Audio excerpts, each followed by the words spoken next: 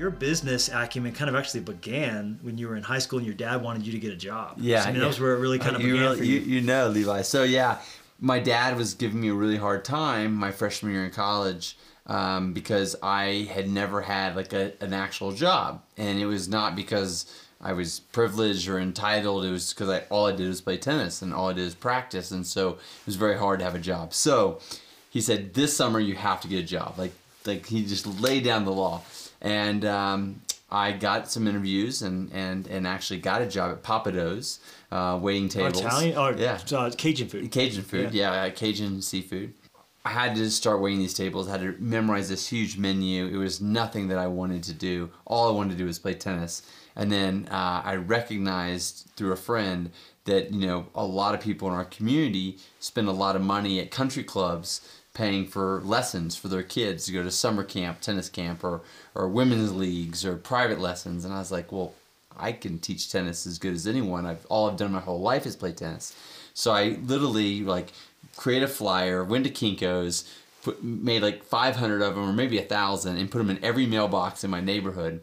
And like the next day I started getting phone calls. And so my dad came home from work and he saw me out. We had a tennis court, so that's important to know, in the backyard.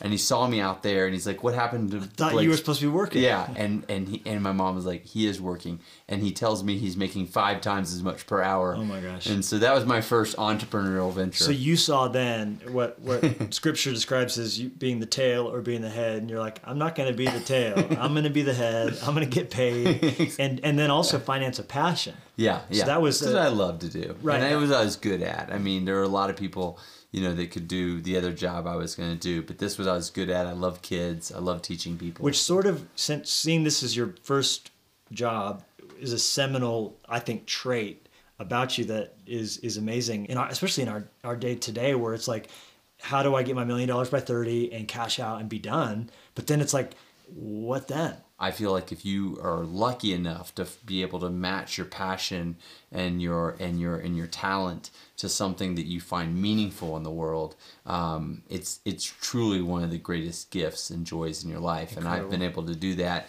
at different stages in my life, and frankly, I didn't know if I would get to do it again until recently. I feel like there's this almost like ridiculous dichotomy where either we choose success by whatever you would define that as, or you're going to make a difference. Yeah. And what I like about you, and it's so refreshing, is this idea that you've had this revelation. Actually, the more I'm successful, so long as my heart's right and I made the right decisions, the more I'm actually going to make a difference because of my success. And I feel like this is such an important conversation, and I really want Fresh Life, our church community, and our larger podcast audience to understand that it's not bad to want to be successful. Sure. And God actually wants that. Totally. And to have this small thinking, zero-sum pie mentality, which like, no, if I'm blessed, if this is big, that's wrong. No, but the revelation that the greater the blessing can be, actually the greater good I can do. So the more I give, the more I'm living. Yeah, and when the opportunity is the more that you are blessed with success, and there's so many different definitions. We could spend a whole nother hour talking about really what are we talking about when we talk about success. But if we're being specific, commercial success. Yeah, commercial success is like, then that gives you a bigger platform to do bigger things. So much of what I think Tom's has done is inspired hundreds and maybe thousands of other businesses to incorporate giving or a one-for-one model into what they do. No doubt. And it's given me a platform. So I actually think of our impact isn't the 88 million children we've given shoes to. It's actually all these other businesses that have committed their business. Subway. Exactly. Gap. To giving back. I mean, just Warby Parker. I mean, you name it. All the list goes on. Okay. So from there, of course, the driver's ed company, you rethought that. And I like the trend, honestly. You never invented anything new. No. You looked at tired things and breathed new life into them. Well, what I found, I mean, specifically in the driver's ed business is like, this has been around for, as long as people learn to drive, right? I think so much of being an entrepreneur or looking at the world with kind of a fresh perspective is not necessarily thinking of some huge, big new idea. It's just, how do we take things that we're already doing and making them, better? Yeah, I've heard it called vujade. Oh, I haven't heard that. Deja vu is, I feel like I've seen that before. And Vujade is trying as hard as you can to pretend like you've never seen it before. Oh, that's interesting. So how would we I do like that. driver's ed if we'd never had done it? How would we do shoes if we had never done it? How would we do laundry at college if That's it had great, never been done Vujade. before? And that's, I think, or that could be the sequel to your book. You know Yeah, what I mean? that might be the next title. So then, of course, comes the trip back to Argentina. Yeah. Back because you had already been there on the Amazing Race. Yeah.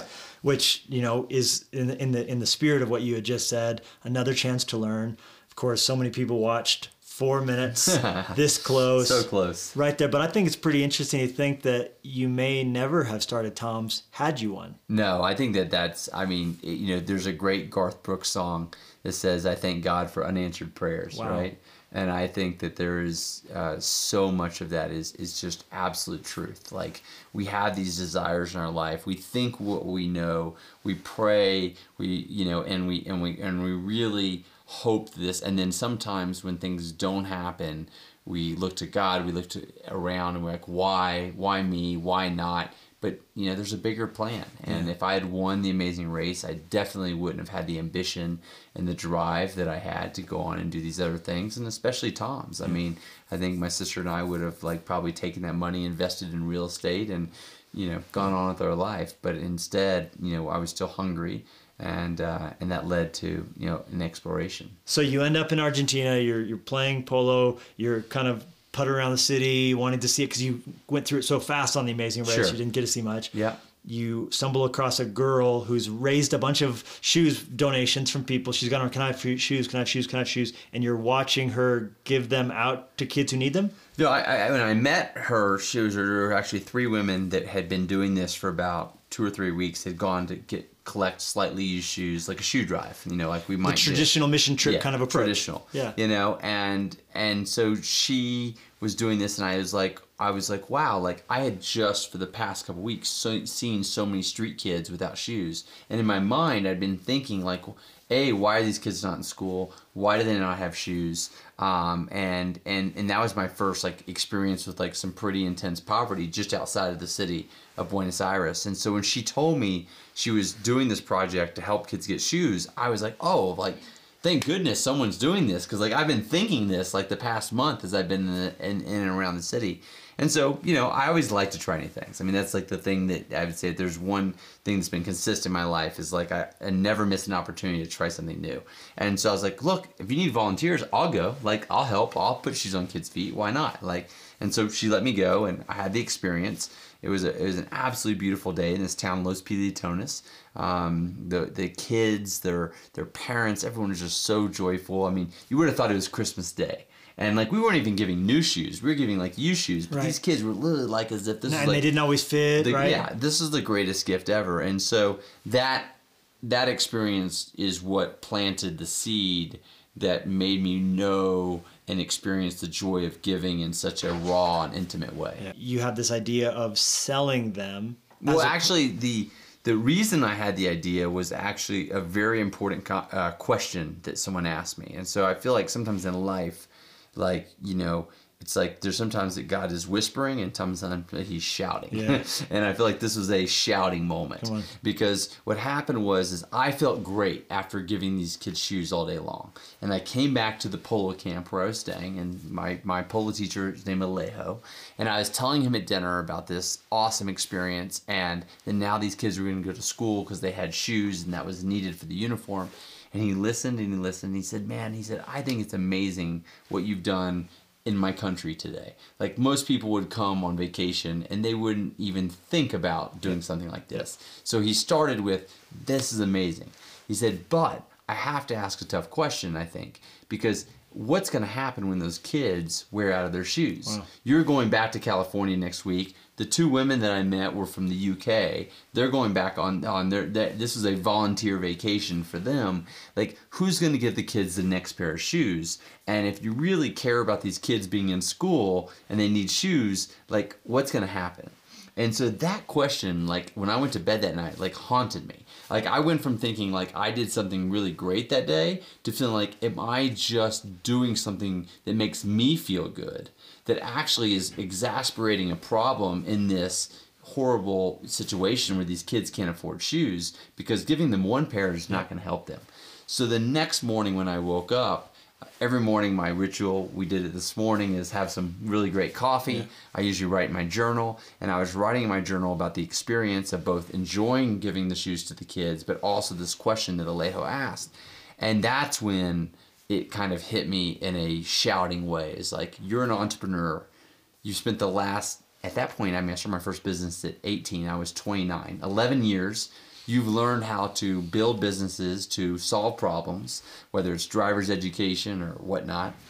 Why think about this in a charitable or nonprofit way? Why not start a business where every time you sell a pair, you could give a pair, and that way it's sustainable. So the kids get the shoes every 3 months as they need them, because you're continuing to sell shoes every 3 months. So that was and really... And you're focusing on the same areas. Yeah, right? that was the original idea of Tom's. The reason Tom's exists today was literally me coming up with an answer to Alejo's question. Yeah. And as it's been said, no one needs a 3/16 inch drill bit. No. They need a hole. Yeah, exactly. And so they're buying the solution to a problem, and sometimes a problem they don't even know they have. Yeah. So in you bringing that realization, okay, people in America would likely buy this shoe, so that's a good business opportunity because it's a different shoe. At that time, style-wise, Skechers hadn't knocked it off yet. Yeah, it was totally unique. Yeah, and then also the chance to do something good. And again, we're at this intersection of I don't have to pick one. I don't have to pick be in business to make money. Yeah. That's not a bad thing. Yeah, no.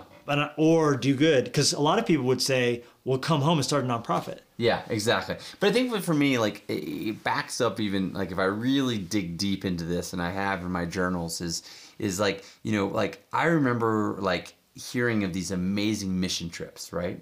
And like people going to Africa and Cambodia and these like far off, and like I kind of always wanted to be Indiana Jones. Sure. Like that was like if I had a career path, if I wasn't gonna be a professional tennis player, I wanted to be Indiana Jones. But I think the thing is like I would hear of people coming back and sharing in the church that I grew up going to about these amazing trips and these transformative experiences, and at the same time, the missionary or the person who goes on a mission trip seemed like a very like different path than being an entrepreneur or business person. Like they looked different. Like, they had beards and they looked like they were like living on the land. And then you looked at like people who I knew who were kind of the business people giving money to the church. They had suits and ties and clean shaved. And so to me, like it was always like this just total diversion. And I think it was in Argentina, and especially after I came back to California and I started realizing like we could actually build a business and help people at the same time, that those two worlds really collided. Yeah. And that's like, I feel like sometimes like, you in life, you hope it's a huge privilege and blessing if that happens to you, where kind of something that your soul and your heart is yearning for collides with something you're good at. Yeah. And those two things collided when I was 29. Well, I think more people need to find permission and find expression for that to happen as a way to honor God and do good in the world by thriving and excelling. And that, because I've listened to you work out the math, because when you started it up, you had enough money to buy 4,000 pairs of shoes. Yep, exactly. And so, and a traditional thinking is, well, if you want to help 4,000 kids, then just give those 4,000 shoes away. And had you done that, that'd be all it is. Yeah. Those 4,000 kids would have shoes. I had like $40,000, and like that was like pretty much all the money I had in my name at that point. And people assume, by the way, you hear Tom, you Google it, see what's been estimated to be worth. They assume you had you're flush with cash, big silver spoon, whatever. $40,000. That was it. That was including not just the cash I had in the bank, but the potential credit lines on my credit cards. Right. So if you really think of like cash in the bank is probably half of that. And so when I thought about like, okay, how do I help these kids? If I would have, like you said, if I would have just raised money or donated, that would have been it. But now we've given 88 million shoes away. If I would have started back then and said, I want to help 88 million kids get shoes and I'm going to go raise money, no one would have given me $500 million to do that. Okay. So it's like, that's the thing that's so amazing about when you create a social enterprise that is for profit and helping people, that it can, if it does scale, sometimes it's great even if it doesn't. Like I always tell people all the time, like had Tom's only benefited a couple hundred kids every year and I kept going back to Argentina and got that joy in my life and take my parents and my friends to go, it would have been all worth it. Yep. Like, it doesn't have to become some big business to be meaningful in your life and meaningful in the people you're helping.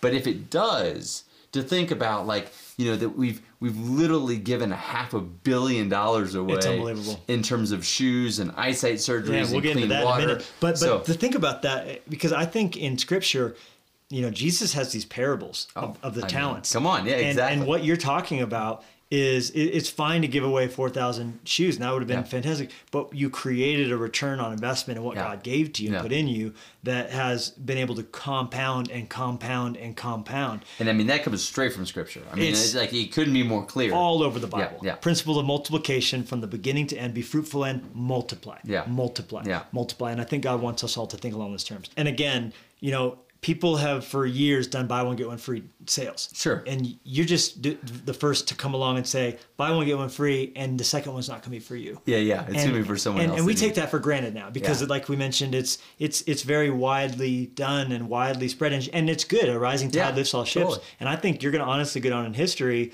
as being someone who introduced a whole new way of doing business that has been, in a good way, copied all over the place and helped a lot of people, and that you've helped people see business as a different possibility. But at the same time, it also, I think, has brought about businesses who are using this more as a sales gimmick than as a core model and a philosophy of doing it. So what would you say to the business or the entrepreneur who wants to now pivot and bring about this and have it come across not as gimmicky but as authentic? So my wife and I have a fund in which we invest in social entrepreneurs, and it's one of the great joys of our life, since we have been blessed that we can be the early investors in so many organizations. And we have a very specific criteria, and that is that the giving element of the business has to be integrated at the core of why you exist. It cannot be a marketing experience. And so I think if you are a company that you're thinking about pivoting or incorporating giving into your model, it's better to not do it at all unless you can do it like full tilt, like fully engaged, because customers will understand the difference. And I think the other thing is that because so many companies now have, like, I get all these pitches of businesses, and sometimes I tell a business, like, you know what? You have a great idea here. I would not incorporate a giving thing. Like, if you want to be really philanthropic after you make some money, then that's great. But like, you're trying to put two things on top of each other. Seth Godin, I don't know if you read any of his books. So he has this book called Meatball Sunday, right? It's like, we all like meatballs, we like Sundays, but together that's not a good, sometimes, like, when people try to incorporate giving into their business model, it feels like a meatball Sunday. It feels forced. So what I always say is, like, really, really look at, like, if you're creating a business because you have a passion to make a difference in a specific area and that business can help, then I say go for it. But if you're trying to add that in, like, as an ingredient, it doesn't work. People can smell that.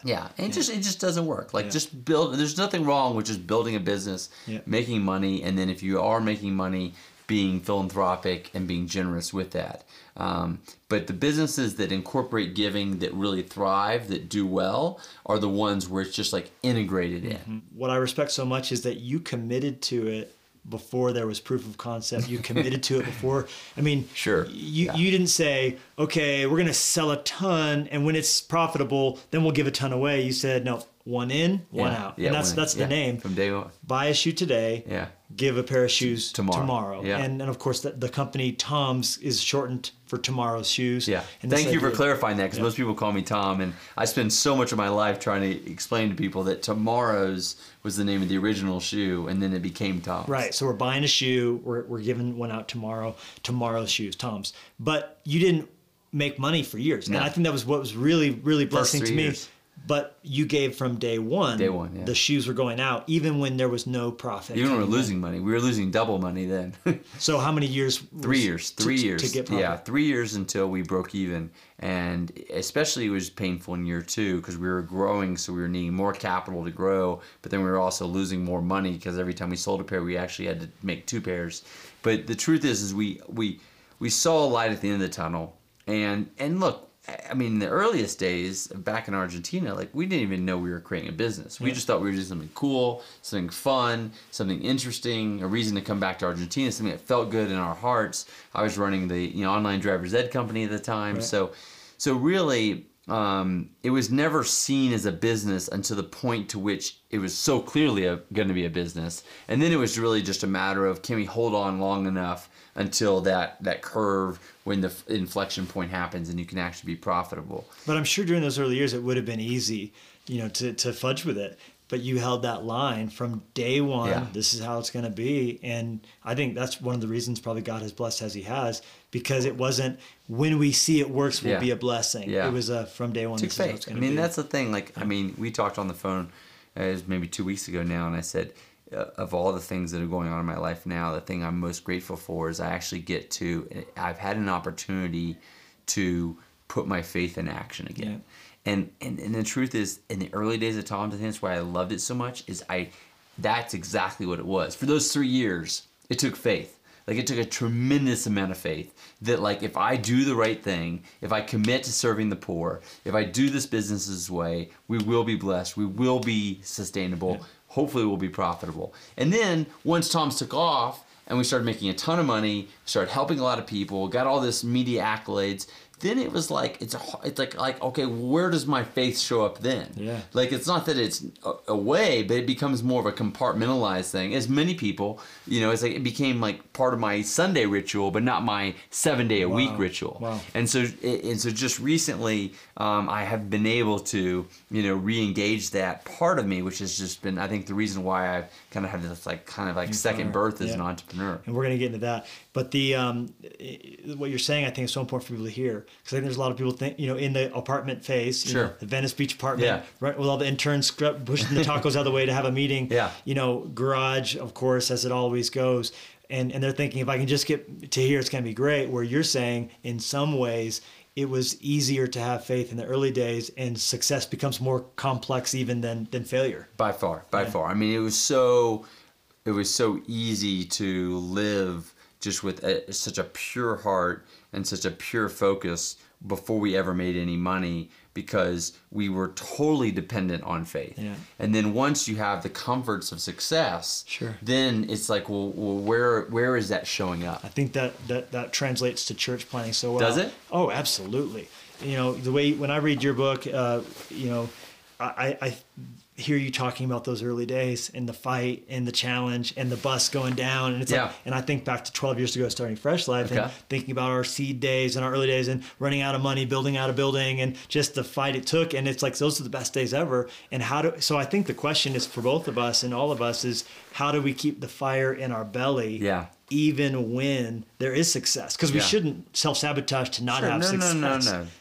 I think it's two things. I mean, it's so interesting you ask that question, because, like, I think that on one part, it's like constantly pushing yourself, surrounding yourself with thinkers and people who are going to be mentors and challenge you to get outside of your comfort zone. But then, like, I think as I'm reflecting, and I've been doing that so much these days, is like, I also think there's a period sometimes in which God says, like, it's a little bit of a hibernation. It's like you can't always be on, right? And so it's kind of like, just like rest and get ready, because I'm gonna shout again, and you need to be energized and ready, and you need to be prepared to kind of put it out there again. So take that rest, but then also left out. Second part is take that bite. When the rest becomes decades, that's called something else. It's called early death, right? So a lot of people are dead at 30 but not buried till 70, kind of a thing. You don't want to be there. But I do think it's interesting where you can whether it's in planting a church or it's starting a business, everyone I talk to that has built something, their very best memories are when it was the hardest. And there's something there. Wow. So embrace the hardness when you're in it. Yeah. Well, I wanted to really just on a personal note, thank you, because of what the company has meant to our family. As I think through all the difficulty of you starting the company, it's such a precious thing to me. And I had the chance to tell you about it, but this is my daughter, Lenya, who's now in heaven. And of course, the day we're filming this is 6 years to the day from the day she went to heaven. Wow. And this was her last birthday request. She asked me for a pair of Tom's shoes, and I bought them at Jack's Surf Shop in Newport Beach, and there I am giving it to her. And then the sparkly red that she was wearing that day. I mean, I just remember us making those shoes. I mean, that is just so crazy. I mean, because it's like, as as a company, you just make these things and you hope that people will love them. And to think of this beautiful little girl who loved them so much. So then her sisters all had them on that day, and so there's her older sister. Wow, she needs a new pair. Yeah, she did, and there's a Daisy as well, and Livy. So then she wasn't wearing them long before. She busts them out with every look. She's wearing them with a little bridesmaid dress there, and they meant so much to her. We told her all about Dorothy and the No Place Like Home and Click 'em Together. Click in the heels. And then the real special part of it was, of course, when we picked out the outfit that we would bury her in. They meant so much to her for the months until she went home. We found them in her bedroom, and they had a Hello Kitty sticker in them. And now you can see, 3 months was all she had them. But she wore them every day. She wore them to pieces. And we think about it when we stand at her grave now, and No Place Like Home takes on a whole new meaning because she's in home, where we're going to see her again. And so I just wanted to personally, I know you've given 88 million pairs of them away to kids who needed them, but not just the pairs that go global do good, because they meant a lot to our family, and it was a special connection between me and my daughter. And so I just wanted to thank you for that, for fighting for your dream because of the way that God used it even in our life. Thank you. Wow.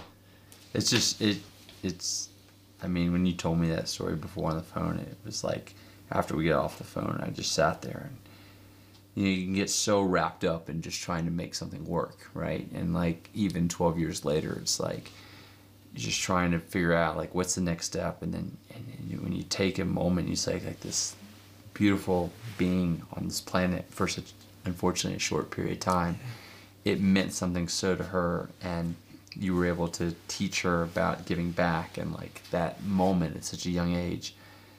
It's so powerful, and you just don't think of those things. You don't know those things when you're working hard every day trying to make something happen. So thank you. Yeah, thank you.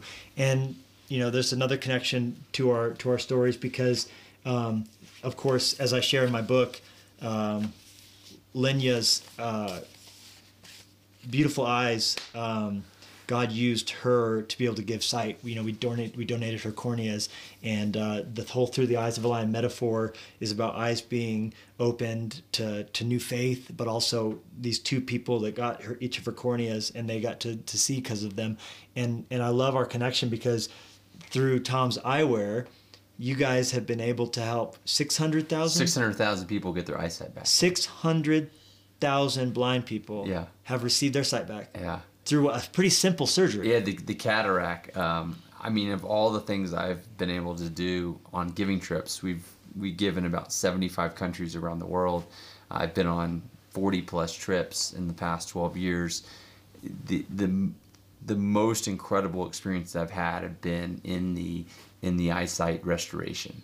And I've gone like in Nepal. I remember this one young woman who had 2 kids in her 20s.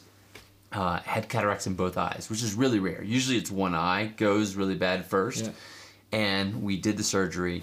I was scrubbed in, watching the doctor in like the foothills of the Himalayas, kind of Indiana Jones like, I will say. You've come full circle. And the next, not the next day, but the following day, we came back and we took the patches off, and we saw her see her 2 kids for the first time. Gosh. And it's just like, wow. It was just like the doctor I was with, he said, this is the greatest show on earth. And he was like, yes, this is truly the greatest show on earth, to get to see a human meet their kids for the first time just because of a 15-minute surgery, because someone bought Tom sunglasses in Jack's surf shop. One of my last memories with Lenya, sadly, was her on my lap, and we were early morning. I was drinking coffee. And I was snuggling her, and I was reading the news. And I was specifically reading the news of the Newtown shootings. And all these funerals were being planned that week, these 5-year-old kids, kindergartners. And I vividly recall, and I read about this in Eyes of a Lion, asking the question, how on earth do you plan a funeral for a 5-year-old? And wow. I actually remember pushing the question away. I wouldn't even answer it. Like, how can you do that? I wouldn't answer to my head because I was holding my 5-year-old daughter, and I just couldn't even allow myself to personalize it. Well, little did I know that I would be planning my 5-year-old's funeral within days. Within 5-6 days after that. Days. And and having, of course, had to walk through those waters and have that in common with all those parents of the Newtown shootings, as a kindergartner went to heaven in those same days. And this, of course, now connects us to another passion that God has put inside your heart and another fire that's in your belly. And I think one of the things you're referring to, that God has you coming kind of a little bit out of your hibernation to shake off and to shake up the sleep a little bit. And now here's another fight. Yeah. Here's another fight. And that is, of course, when it comes to gun violence. Yeah. I mean, it's now been 4 weeks and 5 days. And when we're watching this in Fresh Life, it's another week or so later. But it's still very fresh, but yet so much has happened in the past month that it feels like, wow, like that was like it seems like a long time ago. But, you know, we live in California half the year and Wyoming half the year. In this particular time, you know, in November, we were in California, and a shooting happened in Thousand Oaks, the Borderline bar. 12 people died.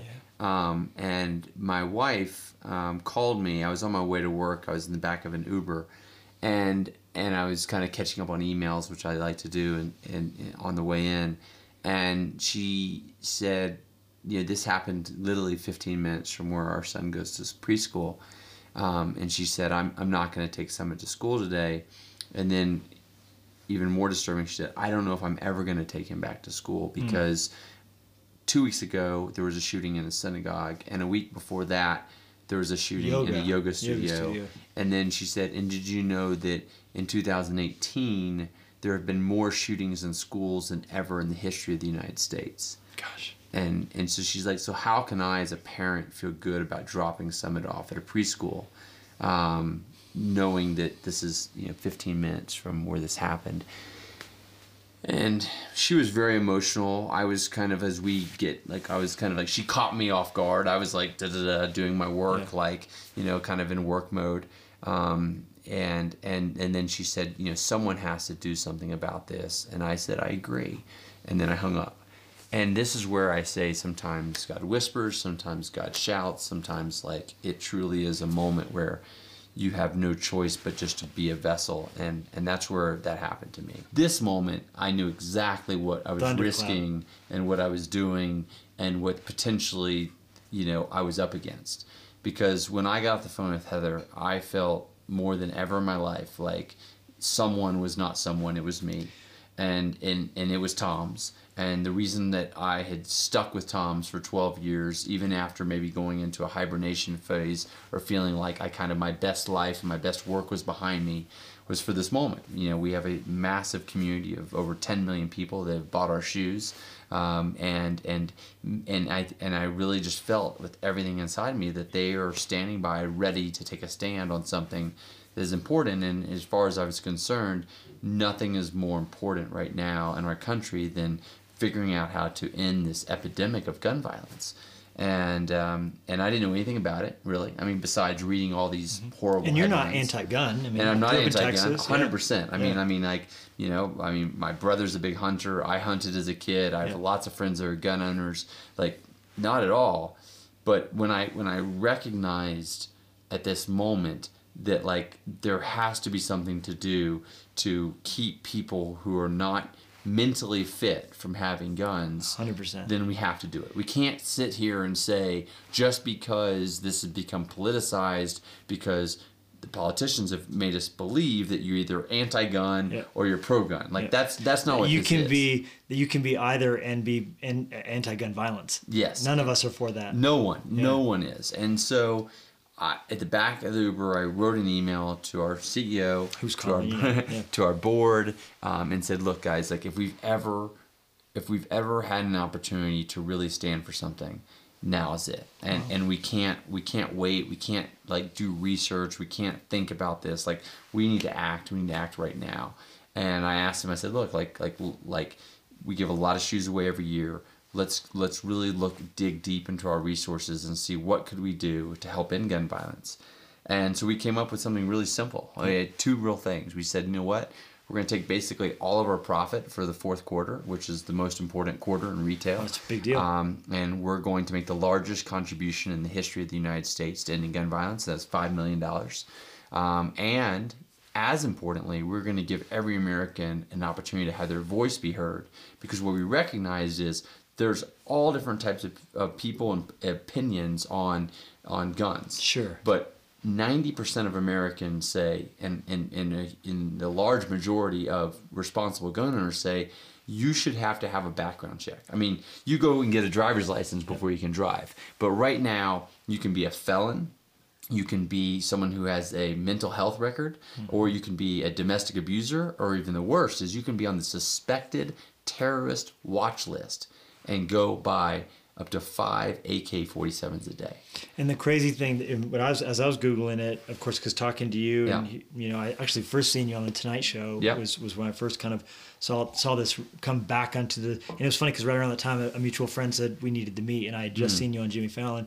But the reality is that 20% of guns in America are sold without a background check. Oh yeah, I mean, of any kind. it's not that statistic is interesting. 20% might not sound like a lot, but the 20% that are It's sold, 1 out of 5, and that's crazy. Yeah. Well, yeah, but I mean, but even if you think about the 20% that are sold without background checks, there's a reason why those people don't want background checks, because they have a background that makes them unfit to carry a gun, Right. or to use a gun. And so when I recognized, so at first it was my wife calls, and I'm just like feeling this like electric shock of like, I have to do something. I don't know what I have to do, but I know we have to do But something. God said that's your fight. It just immediately was clear of like we have to stand for ending gun violence. Like Sure. like that just if not us, who? If not now, when? Like that quote came in my mind. And then within a day, because I grabbed people together and just like the fire started, I said, like, how can we end gun violence in a way that will bring people together and not divide them further? Yeah. Because one of my like the things that have been so saddened by over the past 4, 5, 6, 7 years is just our country's getting more and more divided on issues that are actually human issues. Yeah. That we actually, if we really just cut out any of what we read in the media or this or that, I was like, no, we all want our kids to go to school and be safe. We all want to have an environment that we can that will be there for our grandkids and their kids. And so to know that a universal background check will keep domestic abusers, keep felons, right out of jail. You can come out of jail right now and literally go buy a gun. Yeah. I mean, it just makes no sense. And so when we focused on that, we said, okay, well, It makes it specific. It's one. yeah, It's just one, super specific, and something that 90% of Americans agree on, and that no matter where, you can be a very proud gun owner, you can be a hunter, and say, look, like, I think a lot of Americans actually would be surprised to know that isn't the case. Most yeah, people probably would assume. that's been a huge part Yeah. of this, is that so many people have been like, what? Right, you're telling me on some states have background checks, but not at a universal Across the level. federal level. And that's what allows the loopholes with online purchases, gun show purchases, things like And this. so we all wanted to help, but you've made it very easy for anybody to make their voice heard in that way. Yeah, so literally, and this is one of the things that I was, when I was on Jimmy Fallon, I got very emotional, and people have asked me, like, why was it such an emotional moment? And I said, well, part of it was I knew I wasn't just doing to keep my wife feeling safer, but that my wife represents millions of other moms and dads that are hearing about their kids doing lockdown drills at school instead of fire drills. Yeah. Did you know this is the first time in the history of the United States that the public school system is on record to do more lockdown drills than fire drills? Yeah. That's I mean, if that doesn't wake you up. And the statistic that there are 300 mass shootings a year. Yeah, in over the country. 300. We feel like at Tom's and right now, because there are so many moms and dads that are feeling the same way Heather was feeling, like we need to create a simple action and one that could be effective on with our government, with our politicians who represent us. I mean, that's the whole point. So we said, okay, let's create a technology on the website on toms.com that in less than 30 seconds, anyone, whether you've ever heard of Tom's before or not, like it has nothing to do with whether you're a customer or you're part of our tribe. It's completely free. Completely free. Go to toms.com and in 30 seconds you can send a postcard, which very few people do these days. Yeah. We don't send a lot of mail. It's actually a real printed postcard with a stamp on it. Someone is licking the thing. Yeah. So we said in 30 seconds or less, you can send a postcard and it will go to your representative. So you put your name and address in the site. It immediately it knows exactly who your representative in Congress is. It mails them a postcard to them. And the most important thing is it will hit them all in January, because that's when they're back in session. We have a new House of Representatives, new Congress. They're going to get there and their offices are going to be flooded with postcards. So we launched this, once again, when this is shown, but 4 weeks ago, but so it'll be 5 or 6 weeks. Literally 700,000 Americans have gone to toms.com. Almost the majority of them are people who aren't even customers of Tom's. Yeah. They're just people who want to make their voice heard, and they sent postcards. And those postcards will show up in these offices. They will make these representatives know that this is not something we can sit on anymore. Yeah. This is an action we have to take. And ultimately, it will change the history of our country in gun legislation. Yeah, it's amazing. Well, I think I speak for all of us when we say we can't wait to see what's next and what the next phase is going to look like. Even as you didn't see this one, but it was that system being set up that allowed this to happen. Sure. And now the exponential growth even of your progression and your evolution. And so to watch what's going to happen is going to be an inspiring thing. So I'm grateful to count you a friend and inspired to watch you doing what you're doing. And I encourage everyone to support what's happening. So thank you. Thank you. Well, I hope you enjoyed that conversation. For more content, please subscribe to Fresh Life and to my channel on YouTube so that you don't miss out on any of the new things we got cooking up.